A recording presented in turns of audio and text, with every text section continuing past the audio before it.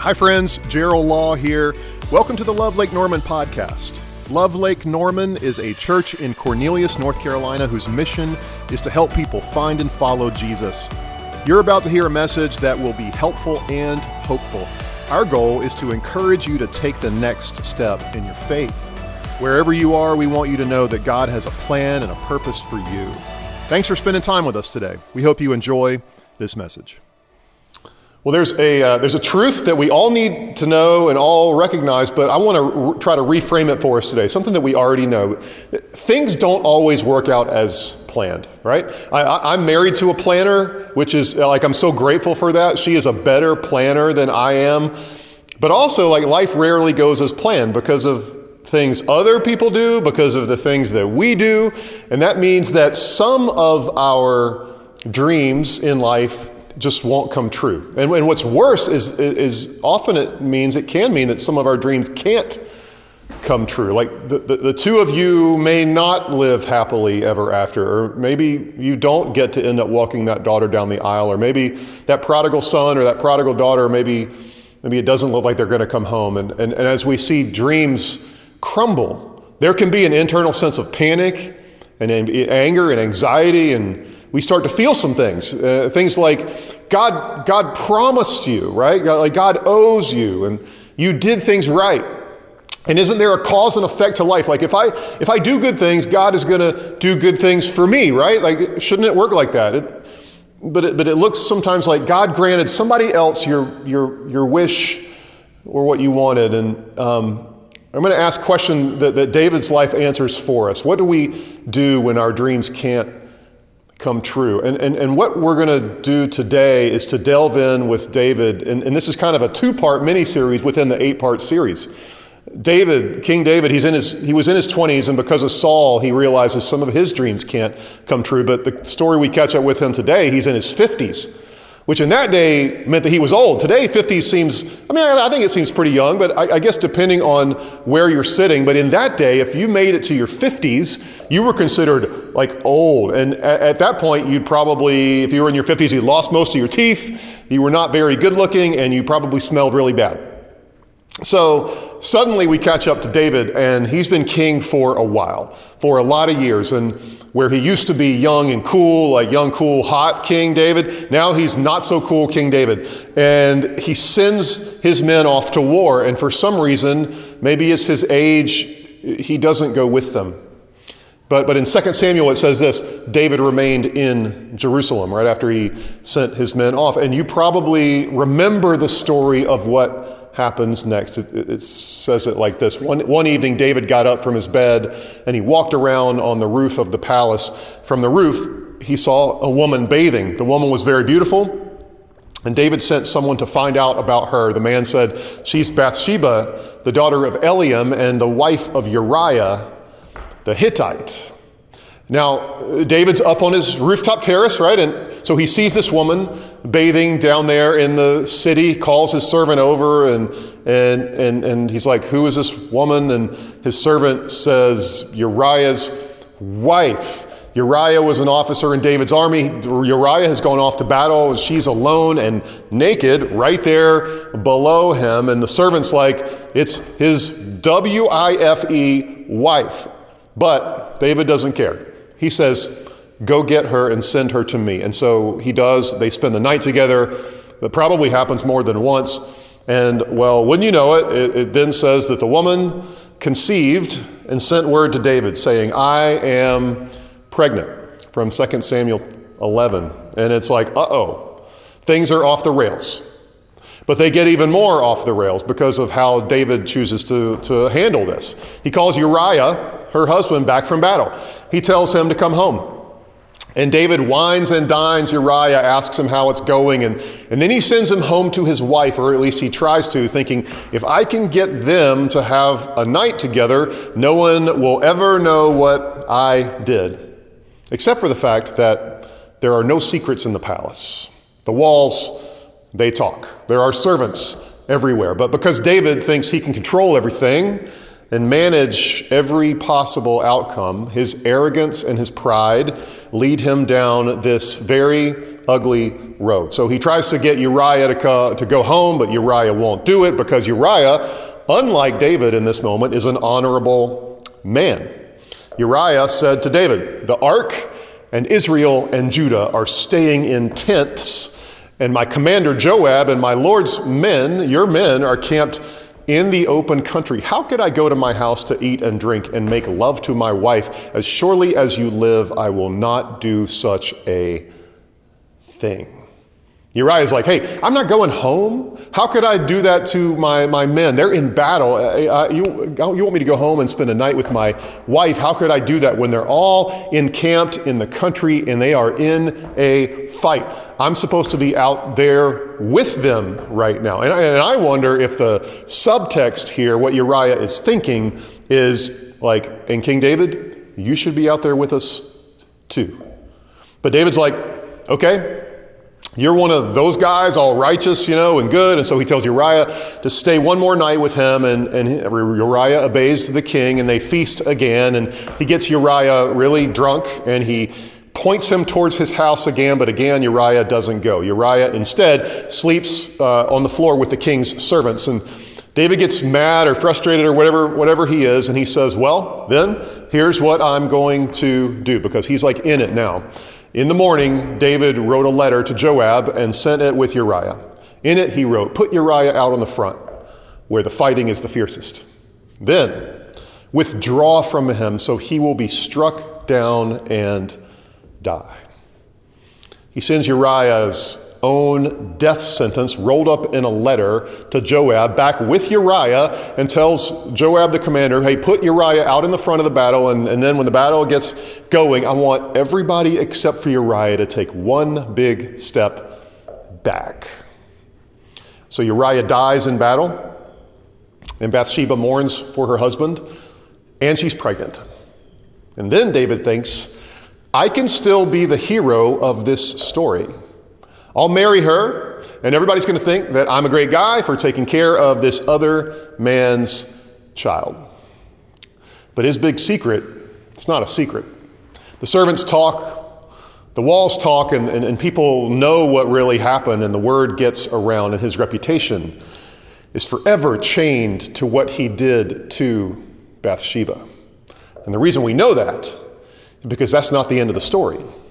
It'll be the end of the story for us today. And next week we'll pick up with what happens next. But what happens next is this. Eventually Nathan comes to see David. Nathan is Israel's prophet now, and he has a story to tell David. Nathan says this to David. He says, "There was a man, like a very wealthy guy, who had all kinds of cattle. He had all kinds of sheep, more than he could even count. And living nearby, there was a poor man who had one little lamb. He took care of that lamb. And it was like it was one of his own daughters. And that lamb drank from his own cup. That lamb slept in his own arms. He loved that little lamb. But one day the rich man had a visitor come in from out of town, and he was going to prepare a feast for him. But instead of preparing one of his own lambs, he went and he took the poor man's one lamb and had it prepared for dinner." Well, that story made David very angry, and he said, "That's not fair, that's not right, let's go after this guy and make him pay." And it's such a dramatic moment in the whole scene, because Nathan points at him and he says, "You are that man. You took what was not yours for yourself, and you did it because, well, you could. You're the most powerful man in the room, the most powerful person in the entire kingdom, and so you did it because you could." And David finally breaks. He finally allows the law of God to break him. David finally began to mourn his own sin, but this happens. "This is what the Lord says," Nathan said to him, "Out of your own household, I'm going to bring calamity on you. Before your very eyes, I will take your wives and give them to one who is close to you, and he will sleep with your wives in broad daylight. You did it in secret, but I will do this thing in broad daylight before all Israel." Everyone in the kingdom is going to know about this, God says. They'll know about what you did, and there's going to be a consequence for your actions, and everybody is going to see it. Then David said to Nathan, I have sinned against the Lord. He finally gets to that point. Now that sounds intense, and next week we're going to get to see how this part of David's story concludes. And I'm going to tell you, though, it's even more shocking than what you heard today. Nathan says, you're not going to die, but there's going to be a consequence coming for you, and it is a severe, life-changing one. All of this comes back on him, and David realizes that his dreams for his family and his kingdom cannot come true. But for just a minute, let's pull back and let's see the bigger picture. Let's see what's really going on here and what it means for you and what it means for me. So, four insights here that I think that we can take with us beyond simply talking about the sin of adultery. Now, sometimes this passage is taught with an emphasis, as hard as it is to believe, on what the woman did in the story that was wrong.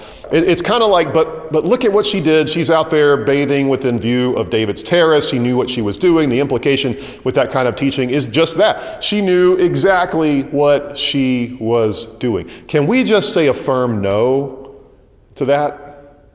Let me ask you a question. In that relationship, in that situation between David and Bathsheba, who holds the power? Where did the power in that relationship reside?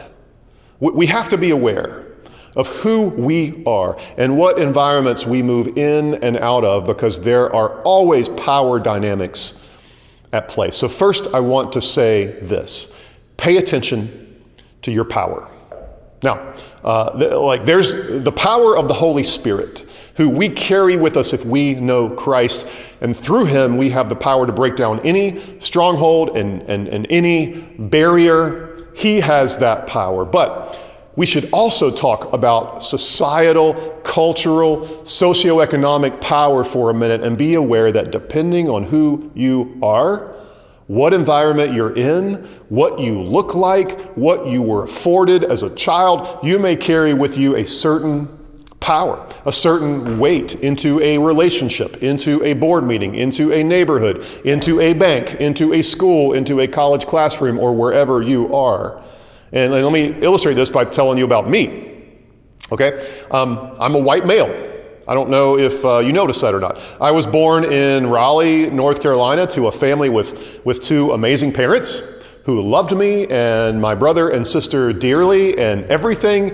They did everything they could do for us. They read books to us when we were young. They invested themselves in our education, in our spiritual lives. They made sure that we had everything that we needed and then some. They provided such a great living for us that we had lots of clothes, lots of food, a great neighborhood to live in with other people in that same boat. Great schools to go to, and they expected things out of us, to go to college. They told us they would pay for it when we did. And most of the time, I took that for granted.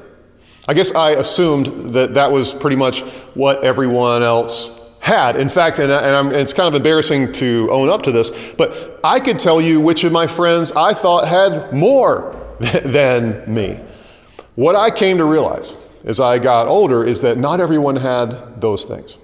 Not everyone had those parents. Not everyone had that safe place to live or those kinds of resources. And I thought for a while that we're all lining up on the same starting line, right? We're all running the same race, and it's just up to your effort. It's just up to your effort. And I realized at some point that actually what was happening was that in some ways I was starting from a place that was farther ahead than some of the other kids that I got to know at school or at church or on my basketball team or even in my neighborhood. I mean, effort is important, don't get me wrong, but it's not everything. And the reason I say that, because of all those things, I can walk into certain places and have an automatic advantage. I bet you each have certain advantages in different places of your life too, but it's not just enough to recognize the power that you may have. Recognizing it can also simply lead to abusing it. That's like what David did. The challenge, but also the opportunity, is to use the voice you have for something really good, for someone else who had to maybe start farther behind than you. David hurt somebody because he could. And in doing that, he damaged himself greatly. You have power. I have power. You do. How are you using it? Second thing is this. Never try to be the hero of your own story. You and I are writing stories with our lives. But we're not ever intended to be the hero in them. And when you try to paint yourself as the hero, bad things tend to happen because you're just not. You and I were made to be awesome supporting cast members in this story of our lives. Jesus is always the hero. He's the one we're to shine our spotlight on. He's the one who always deserves the credit. Third thing that I want you to see here is this, that every sin comes prepackaged with a consequence. That's the awful truth of destructive sin in our lives. Like, we can receive forgiveness, yes, but often the consequences of our brokenness remain. Every sin comes prepackaged with a consequence. It's just a rule of life. You reap what you sow. Thankfully, there's forgiveness, and God doesn't throw us out and leave us on the trash pile, which leads to my fourth and last thought. What we don't get a glimpse of in this story is what David writes about later. As he finally stops running, he sits with himself, he cries out to God, and he picks up his pen and he writes this song, which would eventually become one of the Psalms. He's thinking about what he did and who God is. He says, "Have mercy on me, O God, according to your unfailing love, according to your great compassion, blot out my transgressions, wash away all my iniquity, and cleanse me from my sin." One thing David never lost was his recognition that God was God and that he was not. And let me end with this. You are never beyond God's reach and redemption. I mean, it's spelled out for us so tightly, so succinctly in the New Testament as Paul tells us what Jesus really did. He said that God made him, Jesus, who had no sin, to be sin for us, so that in him we might become the righteousness of God. And I believe that today David would say to that, thanks be to God, that though I am a sinner, Christ died for me. He didn't leave me to die even though I deserved it. He came after me so that in him, not in me, but in him, I can become the righteousness of God. And that is his offer to us as well. Let's pray. God, would you remind us today that first of all, we can never be too far away from you, that we can't come back, that we can't return, that we can't receive forgiveness and restoration and your redemption. God, I'm also reminded that there are consequences for our actions. There are consequences for our sin. God, would you help us to follow you well, to follow you clearly, God, to step into a life of obedience to you, not perfection, knowing that we will always fall short, but God, you in your power make up the rest, that you make it up for us. What an amazing gift that is. Would you also help us recognize today that each of us carries strength, each of us carries certain power into the rooms that we walk in. May we use that wisely and for your glory and for good in this world. We pray this in the name of Jesus. Amen. Thanks again for listening. You can find out more about Love Lake Norman at lovelkn.org. If you live in our area, we would love to have you join us on Sunday. If you're not near our church, we want to encourage you to find a life-giving church to be a part of where you live. That will be a key next step on your spiritual journey. Please take a minute, subscribe to this podcast, and keep up to date with our weekly messages. And thanks again for joining the Love Lake Norman podcast.